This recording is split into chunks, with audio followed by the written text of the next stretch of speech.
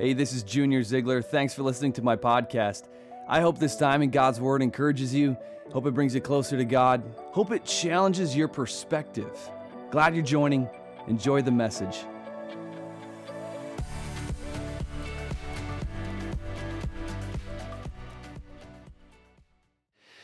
A while back, I was about to come out here and preach, and as I was walking out here, I walked by one of our singers, a girl who tends to not be overly emotional or dramatic, very even-keeled girl. But as I was walking out, I noticed she was crying.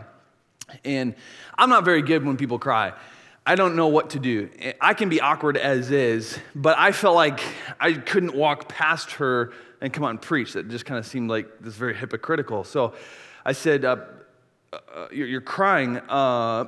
What can I do? Like, what should I do? Is there someone better around that can maybe handle this, you know? And she said, Junior, I don't know how I'm going to do it.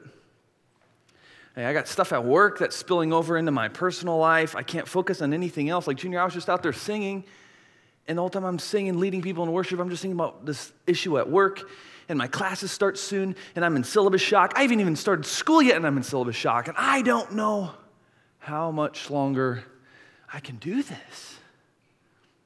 Any of you know the feeling?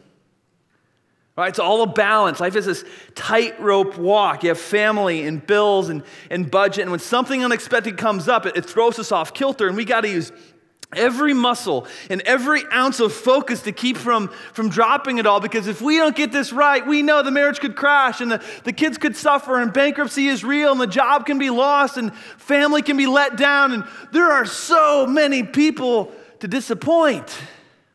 And so we're so focused on balancing and keeping it all intact and somewhat stable, and while we're working tirelessly to keep it all in the air, it seems like life is just kind of passing us by.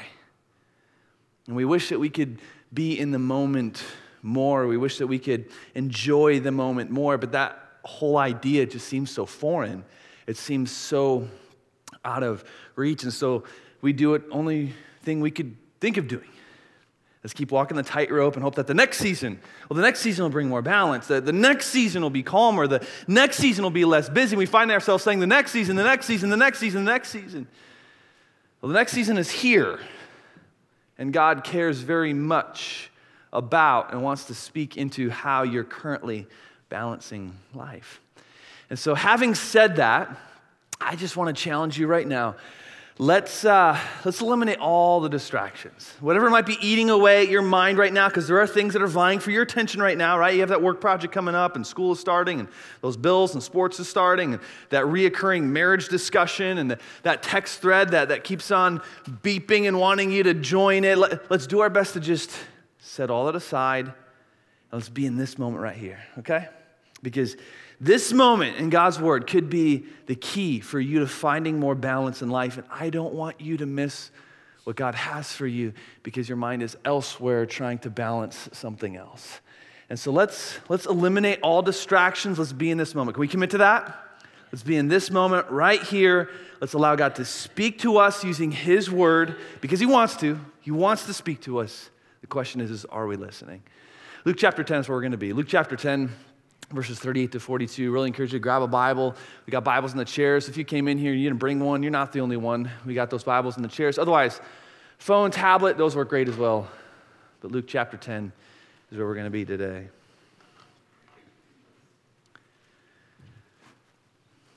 For those of you who've been coming to the bridge a while, you might get to this passage and you might say, hey, wait a second. We looked at this passage last year in our Conversation with Jesus series. You're right. Our pastors are just kind of getting a little bit lazy on staff, and we just thought we'd kind of redo it. No, it's the same passage. We did look at this passage last year. How dare we look at the same passage 2 years in a row? But different applications. We're going to kind of look at this just from a little bit of a different angle, and so I am excited for this. But Luke chapter 10, let me pray.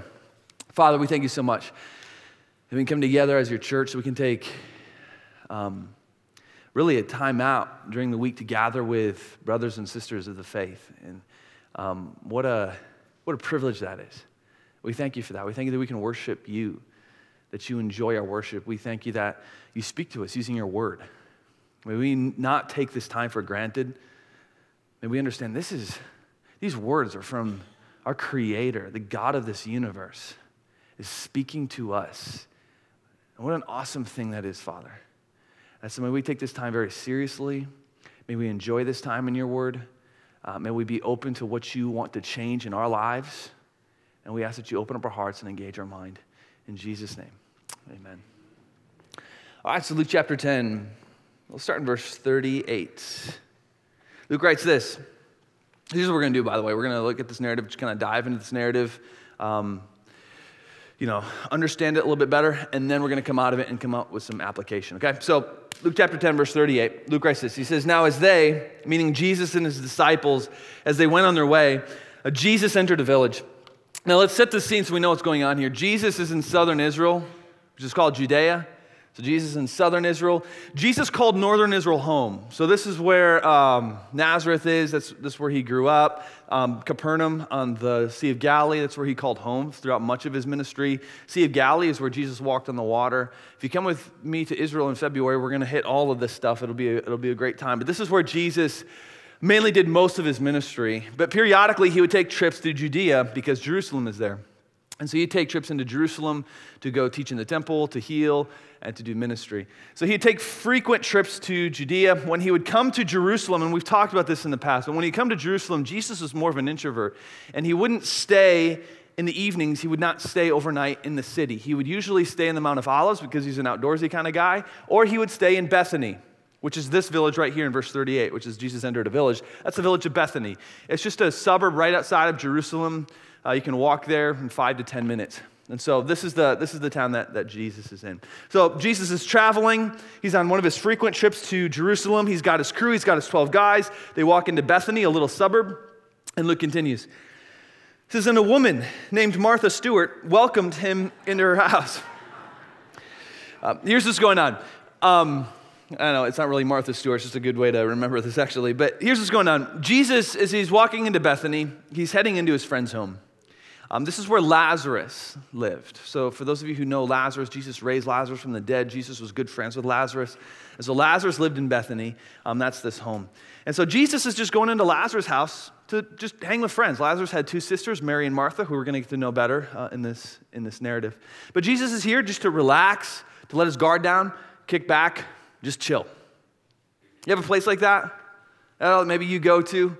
Just kind of kick back, relax. Like that place is designated, like when I'm there, I'm not doing work. I'm not talking about work. I am sitting back and I'm going to read a book and I'm going to hang out and I'm going to chill. You have a place like that? Maybe it's like a cabin or a lake house or maybe like a campsite or some place like that. For me, I just an hour north of here is a town called Marengo, Illinois.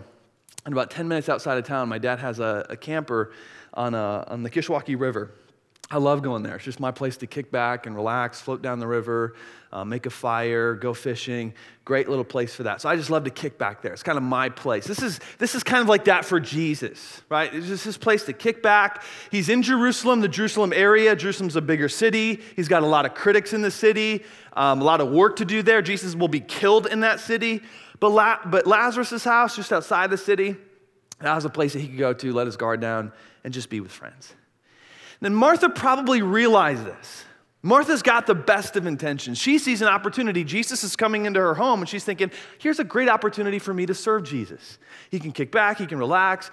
I'll do the entertaining. I'll do the cooking. I'll do all the cleanup. What a wonderful gift that is, isn't it? When somebody has you over and does that for you, it's a wonderful gift. That's what Martha is doing for Jesus here. And so Martha welcomes them into her home. Verse 39. And she had a sister named Mary, who sat at the Lord's feet and listened to his teaching. So this is where disciples and students sat at the teacher's feet. It was this posture of humility to learn. Teachers would often would rarely ever let a woman sit at their feet and learn. But Jesus did. Even more than that, a student was always chosen by the teacher, and Jesus chose Mary to sit at his feet and learn from him. What a huge honor. See, some have, and words kind of has come back before, people say, Junior, the bridge doesn't believe in having, women in ministry. And I just think people have wrongly maligned our position on that because that's not true at all. You can't read the Bible from beginning to end and not see women used in great ways and involved in different areas of ministry, exercising leadership. Like, we're all for women being trained theologically and developed and to use their gifts and their leadership gifts to help bring people to Jesus. The Bridge has many very key, strong women in key roles.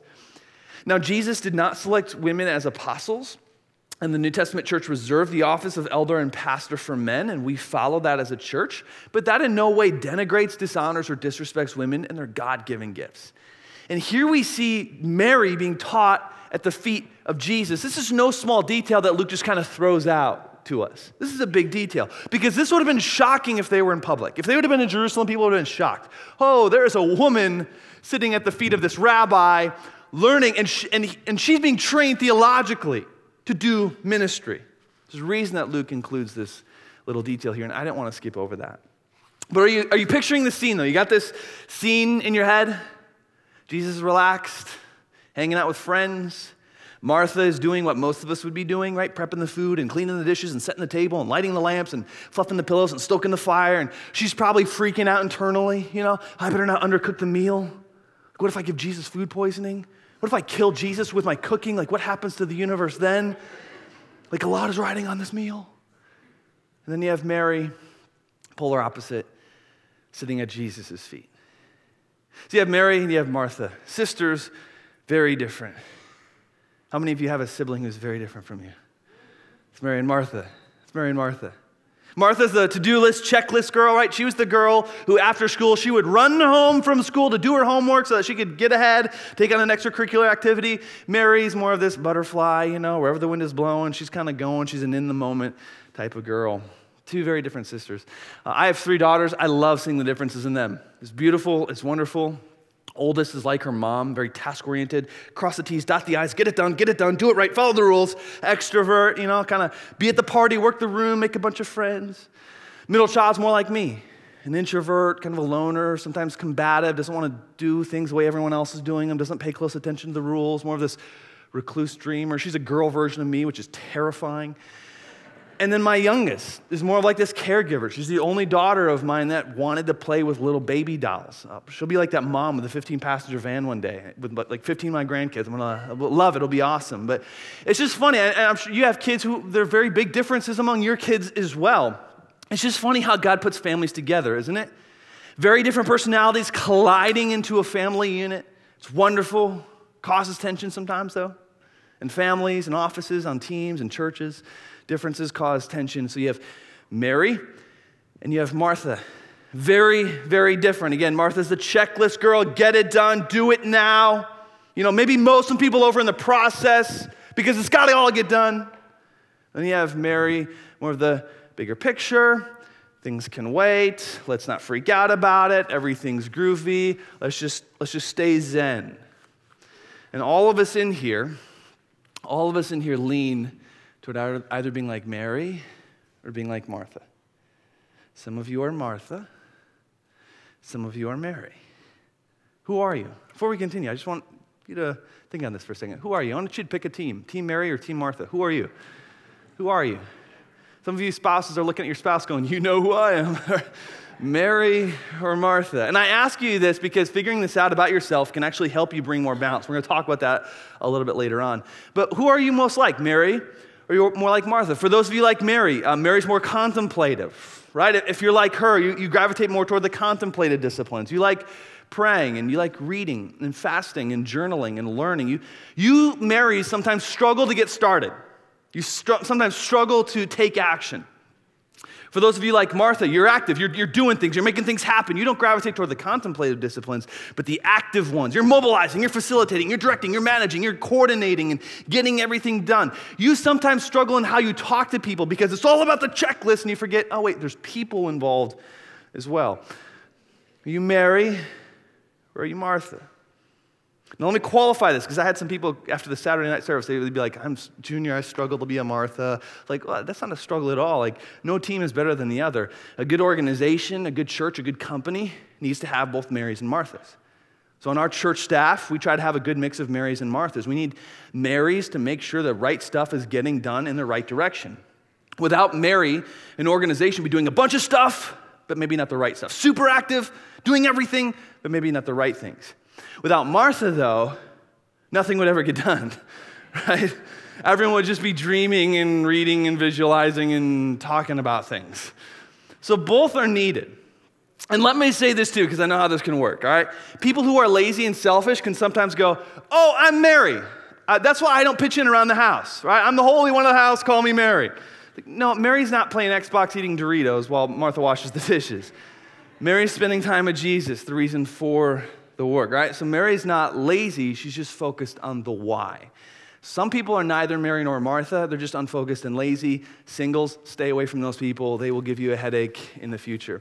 But who are you? You Mary, or are you Martha? Those of you still thinking and can't figure out who you are, let me just tell you who you are, okay? You're Mary, right? You're Mary, because the Marthas in here, they know who they are. This is the longest they've been sitting all week. They're struggling not to add stuff to the to-do list right now. They've checked Google Calendar 5 times and responded to 15 texts and is committing to eliminating distractions, all right? Martha's in here know who they are. You're probably Mary. Mary or Martha? For fun, I just want you to write down, you'll see like a little name tag on your notes. Just write down who you tend to lean more toward, Mary or Martha? Mary or Martha? Who are you most like? I asked my wife this at dinner last night. I said, who did you write down, Mary or Martha? She goes, I wrote down Jesus because I'm most like Jesus. It doesn't work that way, honey. You got to pick Mary or Martha. Mary or Martha. So 2 very different girls. Look what Martha says. I love this. She doesn't say this to her sister. She's kind of upset. She's bothered. She's doing all the work. Mary's not. And she doesn't say anything to her sister. She says it to Jesus. She's thinking, I'm just going to tell Jesus, and Jesus will tell her what to do. Look at this, verse 40. But Martha was distracted with much serving. In fact, I'm going to pull it here on the screen. This is what she says. Lord, do you not care? It's not a good thing to say to God. Do you not care? And I'm sure Jesus is thinking something like, no, I care. I'm headed to Jerusalem to die for your sins. I'm headed to Jerusalem to be tortured. I care about your standing before God. I care about you not being in hell for eternity. I care. Thanks for the muffins, though. Lord, do you not care that my sister has left me to serve alone? Tell her then to help me. Pretty sure my 6-year-old said this about my 4-year-old this morning before we came to church. Tell her to help me pick up. Jesus said this, Martha, Martha, you are anxious and troubled about many things. The word troubled here is the Greek word thorubazo, which can also translate as distracted. Anxious here can also translate as stressed. And so really what he's saying is, Martha, Martha, you're stressed, you're distracted, you're doing all these tasks. But Martha, you might be missing the meaning behind these tasks. Martha, Martha, you're doing all this stuff out of your love for me. But Martha, are you enjoying me right now? You're stressed. Here's the thing. Sometimes I think Martha can get thrown under the bus by us because sometimes we can read this. If you've ever read this story, if you've ever studied this narrative, we can read this, we can kind of conclude, okay, well, Martha's a total unhinged spaz, so application for today, don't be an unhinged spaz like Martha. But I don't think Martha's an unhinged spaz. I just think she's unbalanced, like a lot of us. I mean, for real. Part of the reason Jesus is able to just kind of kick back and relax is because Martha's putting in some of the work. And Jesus knows that. In fact, it may have even been outside of Martha's nature to even have Jesus over. Like some of you Marthas in here, if I came to you after the service and I said, hey, Jesus is in town and he's going to come over to your house for lunch, you would look at me and think, Jesus isn't coming over to my house. I haven't cleaned the bathroom. My Mary of a husband hasn't fixed the garbage disposal yet. My floors need some TLC. My fridge has fingerprints. Like, what are we going to feed him? Where's he going to sleep? I mean, I guess he could sleep in my bed, but then I got to wash the sheets beforehand. Like, it's probably a stretch for Martha to even have Jesus over because of what this all means. The checklist and all of that. It's part of the reason that she's freaking out a bit. But so Jesus isn't scolding her here, saying, shut up and sit down, Martha. My goodness, you're annoying. You just sit down like Mary. He doesn't do that. That's not Jesus. It's just more of an arm around the shoulder. Martha, Martha, it's going to be fine. You're too worked up right now. You're trying to do so much that you're missing out. I don't want you to miss out, Martha. You need to settle down. I need to look at the big picture. Well, what's the big picture? The big picture is right now, Martha is in God's presence. And looking back 2,000 years later, I'm sure she's not reminiscing and thinking, I can't believe I burnt the bread that day. And the candle wax dripped on Jesus' placemat, and Lazarus left out his socks. I mean, she's not thinking about that right now. That doesn't matter. No, she's thinking, it's pretty cool that Jesus is my friend. It's pretty cool that Jesus is in my home. That's the bigger picture. But she lost it, and she missed a precious, precious moment because she was busy and imbalanced. And so this is a loving comment from Jesus, and this is what he does best, right? Hey, you're distracted, refocus, it's fine, you're fine, kids are fine, work is fine, it's gonna be fine. Just calm down. You're all right. And sometimes we need to do that for each other. Just calm down, it's gonna be okay. Take a deep breath. You're freaking out and you're missing the moment, and the moment is so precious, the moment needs you. He continues in verse 42. Jesus says, Martha, but one thing is necessary. Mary here at my feet has chosen the good portion, which will not be taken from her. I love the wording that Jesus used here, and sometimes I feel like a broken record when I preach, but I just like the brilliance of Jesus, the creativity of Jesus. It's just astounding. He's just genius. Look at the language that Jesus uses here, good portion. Good portion. What does that mean? Is that like something like weird theology term or something like that? What does a good portion mean? Well, what has Martha been doing this whole time? She's been cooking, right? Measuring portions. She's probably thinking, okay, Lazarus will probably eat a chicken leg. Mary's getting the gizzards because she ain't here. And I'm sure she's going to serve Jesus the good portion, right? Jesus is going to get the chicken breast. And maybe Lazarus dropped by the kitchen and was like, hey, how come Jesus gets the big piece of cake? Because he's God, Lazarus. He can raise people from the dead. You might need that one day. So she's been measuring portions, cooking, getting the meal ready, and classic Jesus speaks to her language right there. He says, Martha, Martha, Martha, I know you're trying to give me the good portion of the food and make sure it's cooked well and served beautifully. You're so sweet, but I'm trying to give you the good portion. Time with God. You want to serve me, and that's great. I appreciate it. I'm relaxed, but you're missing the better portion that I'm currently offering you in this moment because you're distracted. Mary here has chosen the good portion. I'm not going to take that away from her. So brilliant, isn't it? So creative, so wise. It's so Jesus. So Jesus. Well, this text right here, believe it or not, gives us great insight into gaining balance and being more in the moment. So grab those notes. Let's get to work. To balance life, number one, to balance life, choose balance over busy. To balance life, number one, choose balance over busy. This might seem like a ridiculous point as you're writing this. I know, you're probably thinking like, come on, Junior, that's what I'm trying to do. That's why I'm sitting here. That's why I came here this weekend. I want more balance. I want less busy. This gives me nothing. This doesn't tell me how to get there. Here's the thing, though. Balance is not a destination, and it's not a season.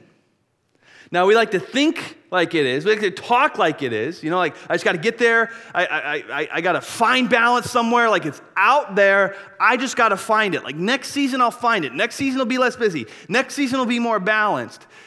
But first and foremost, as we go into the series, as we go into this topic, we got to get this straight right off the bat. Balance is a choice. Busyness is a choice. And Jesus points that out in this text.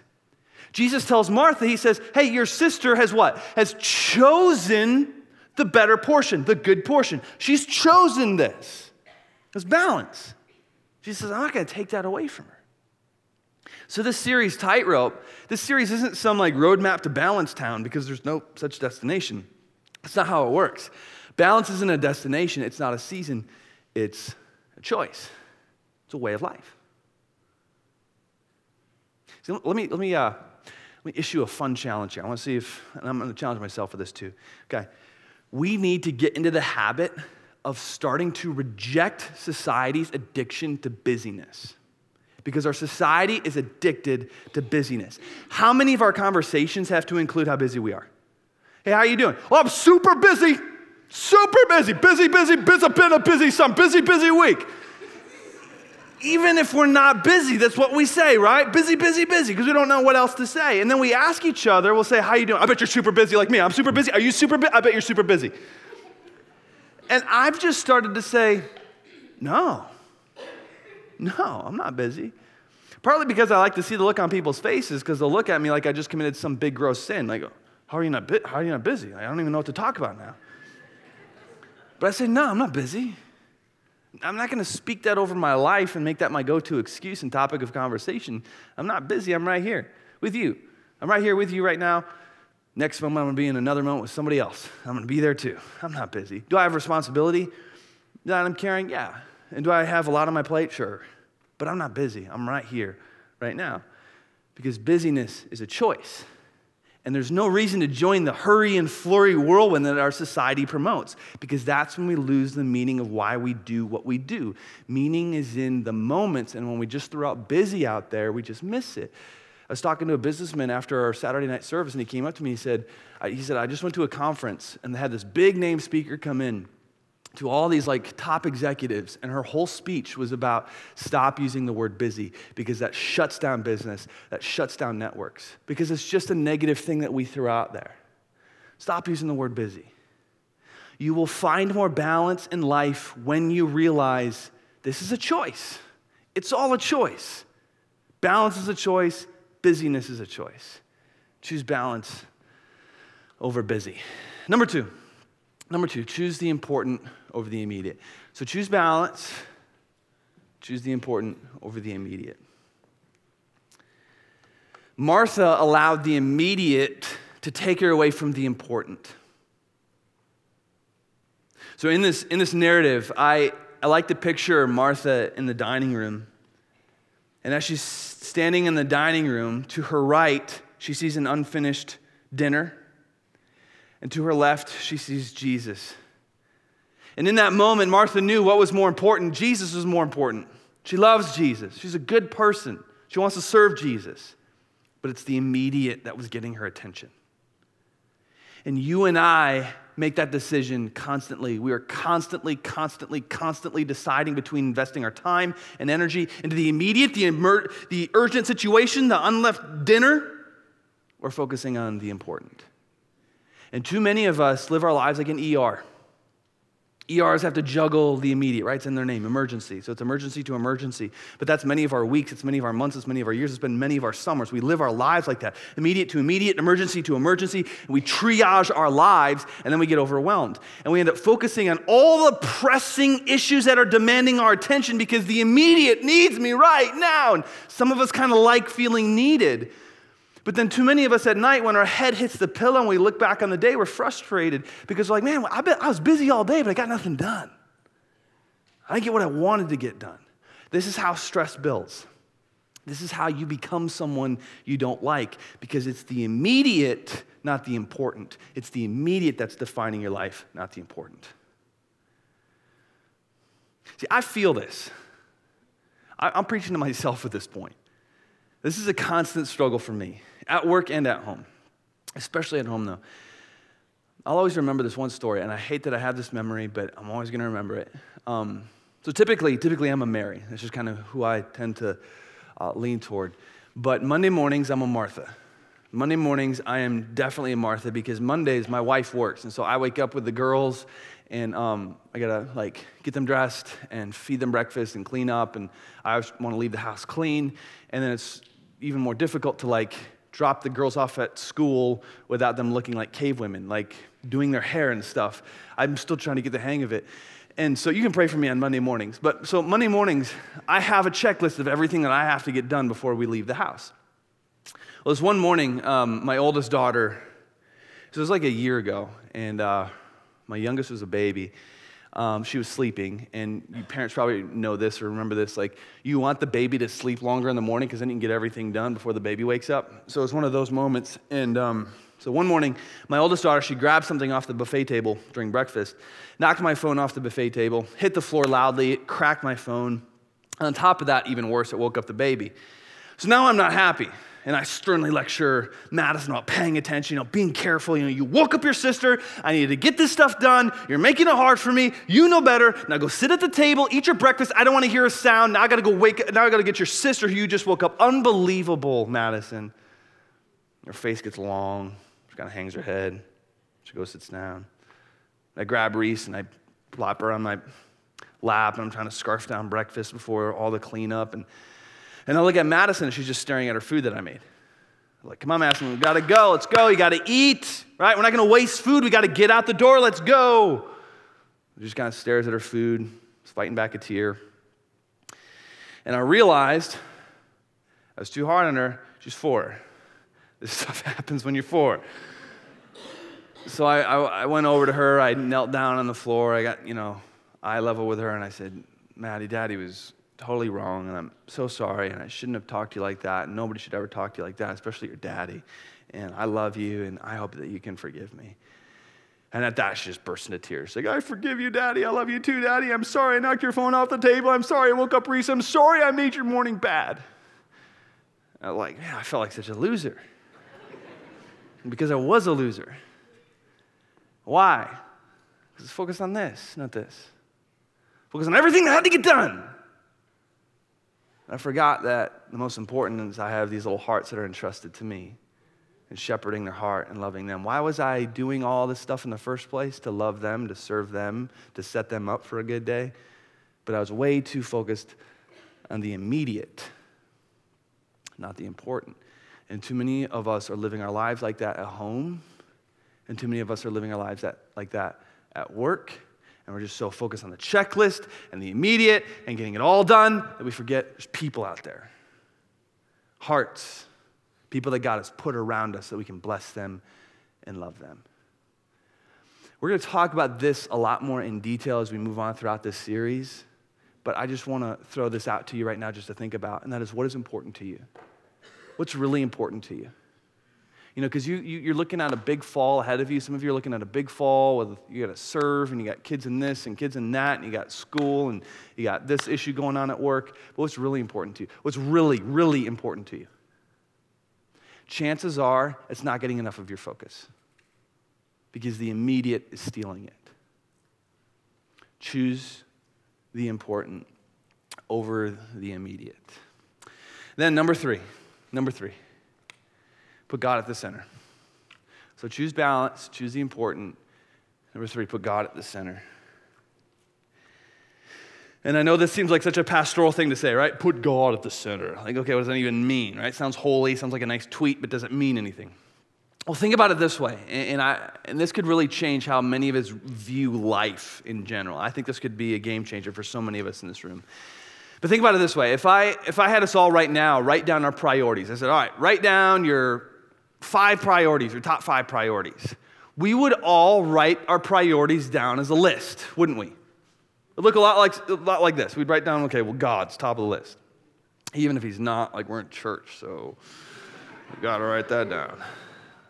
So God's top. Number 2, we're going to write family. Again, even if family isn't, we're going to write it down. Like family and God could be getting garbage time, but that's what we're going to write down with our priorities. Then number 3, we'll write, work. We'd write truck if it was a country song, but we're going to write work down for number 3. And so we got God, family, work, and then maybe number 4 would be like friends or a hobby or something like that. This is how we view life, right? We view life a lot like a list. We view it as a list. The problem is, this is not how life works.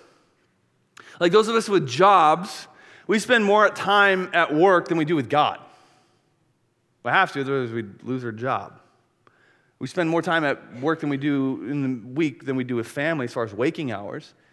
So this doesn't really necessarily work that way. It reminds me of I knew of a guy who, his wife, they were newlyweds, go figure, but the wife kept telling him, no, stay home with me. Don't go to work, stay home with me. And he thought, oh, okay, well, my marriage should be like before my job. So he stayed home. He got fired, what an idiot. Life's not a list. It doesn't work this way. Now, on paper, it looks okay, and maybe it even looks cute on paper and all that, but not in life. On top of that, sometimes different priorities move around depending on the circumstances, right? Don't they? Like those of you who have a family member going through a health issue, family will be elevated to the top of the list. If you're going through a work crisis at work, you're just working for your job, work is going to get elevated to top priority. Like our list fluctuates and changes. Life is not a list. And the Marthas in here, you're struggling with that because everything needs to be a list. But life's not a list. Life throws curveballs. The tightrope changes. Different seasons make us change and adapt. Life is not a list. Life is more like a wheel. We'll call it the wheel of life, right? We all have our own wheel. Life's a wheel, and the spokes of the wheel are our priorities. So my wheel looks different than your wheel because I have different responsibilities than you do. And your wheel looks different than the person next to you, their wheel, because you guys have different priorities. And as life, the road of life goes, so the wheel of life turns. So in one season, the kids may get top priority.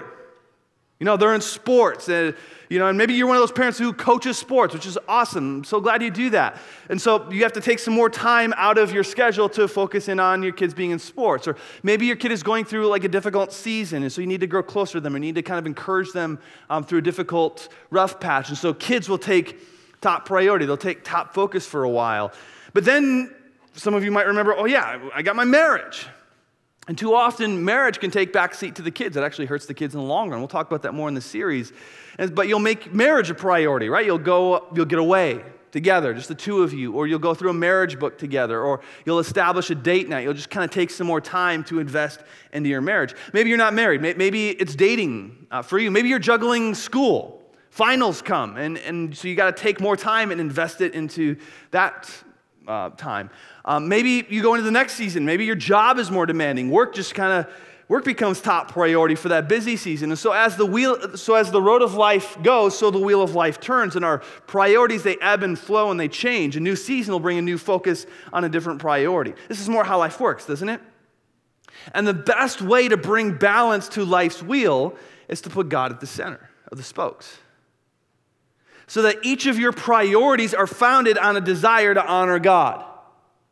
God is foundational for my work. When I go to work, mainly I want to honor God with my work. And I want to honor God with my family. We're a family on a mission.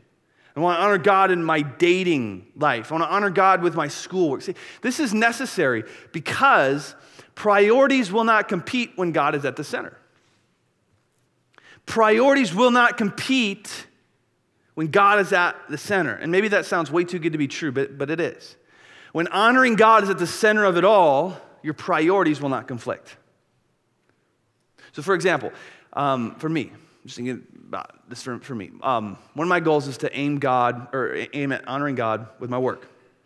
Now, I'm not perfect in that. I'm growing in that, but I want to honor God while I'm at work. And so I go to work, and I try to be a good worker and produce good quality, and I try to be a blessing to those that are around me. I want to be a good worker.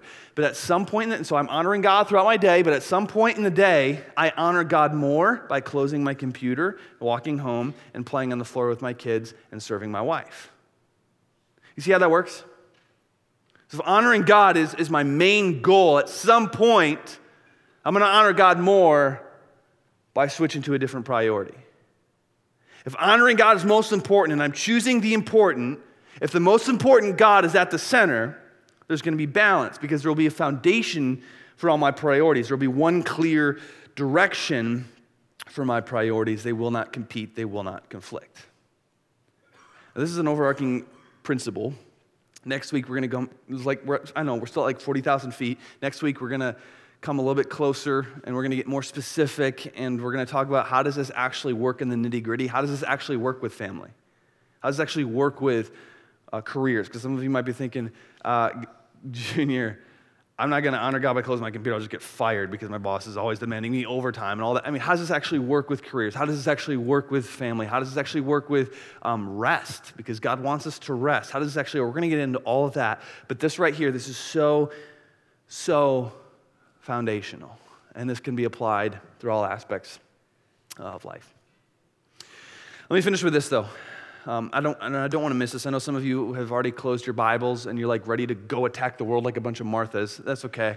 I know you closed your Bibles. That's okay. But I just want to point out one more thing in the text here. When I look at this text, I think in Martha's frenzy and flurry and busyness, when I look at this story, I just see Jesus missing her. Don't you see it too? Like he wanted her to just sit down with him, be friends, talk, connect. Like I think Jesus appreciated her hospitality. I think Jesus appreciated her cooking. I think Jesus was grateful for her work. But at the end of the day, Jesus didn't need Martha's work. I mean, come on, Jesus fed 5,000 people with a Lunchable. He didn't need Martha's frenzy in the kitchen. Jesus wanted her. He loved her. He invited her to spend some time with him. And I think that Jesus missed Martha in her frenzy. And perhaps he misses you in yours.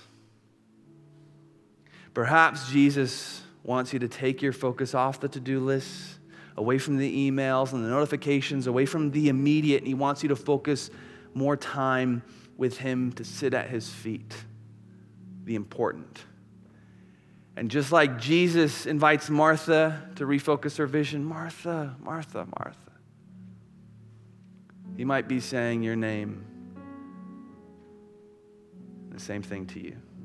In the midst of the syllabus shock with all the fall schedules, you're thinking, man, I got sports and Awana and youth group and school and volunteering, and it's making us tense, and it's about to turn us all into Marthas this fall. We're about to burst. Yet in the midst of all of that, Jesus is saying, come on, settle down. Let's talk first. Let's pray. Let's worship. Let's laugh. Let's have some fun. Let's be friends. Let's catch up. Then we can go attack your checklist. But you're not going to gain more balance by freaking out. So center yourself on me. It'll get done. And even if it all doesn't get done, is it all really that important? Is it all really that important? Choose balance. Choose the important. And put God at the center of each of your priorities. Now, yeah, you're going to have to say no to some stuff this fall. We're going to talk about that. And yeah, you're going to have to game plan your calendar. We'll talk about that. And yeah, you're going to have to put down your phone. You're going to have to clarify your values. You're going to have to make goals and be intentional with time. And yeah, you're going to have to manage your rest and manage your energy. You're going to have to learn how to do that. And we'll talk about all that. We'll get into that in the coming weeks. But more than anything, don't miss this. More than anything, put God at the center. Plan on this fall honoring him in all of those priorities. That's the important. And if you can do that, you will find balance, because the one who designed life knows how to balance it.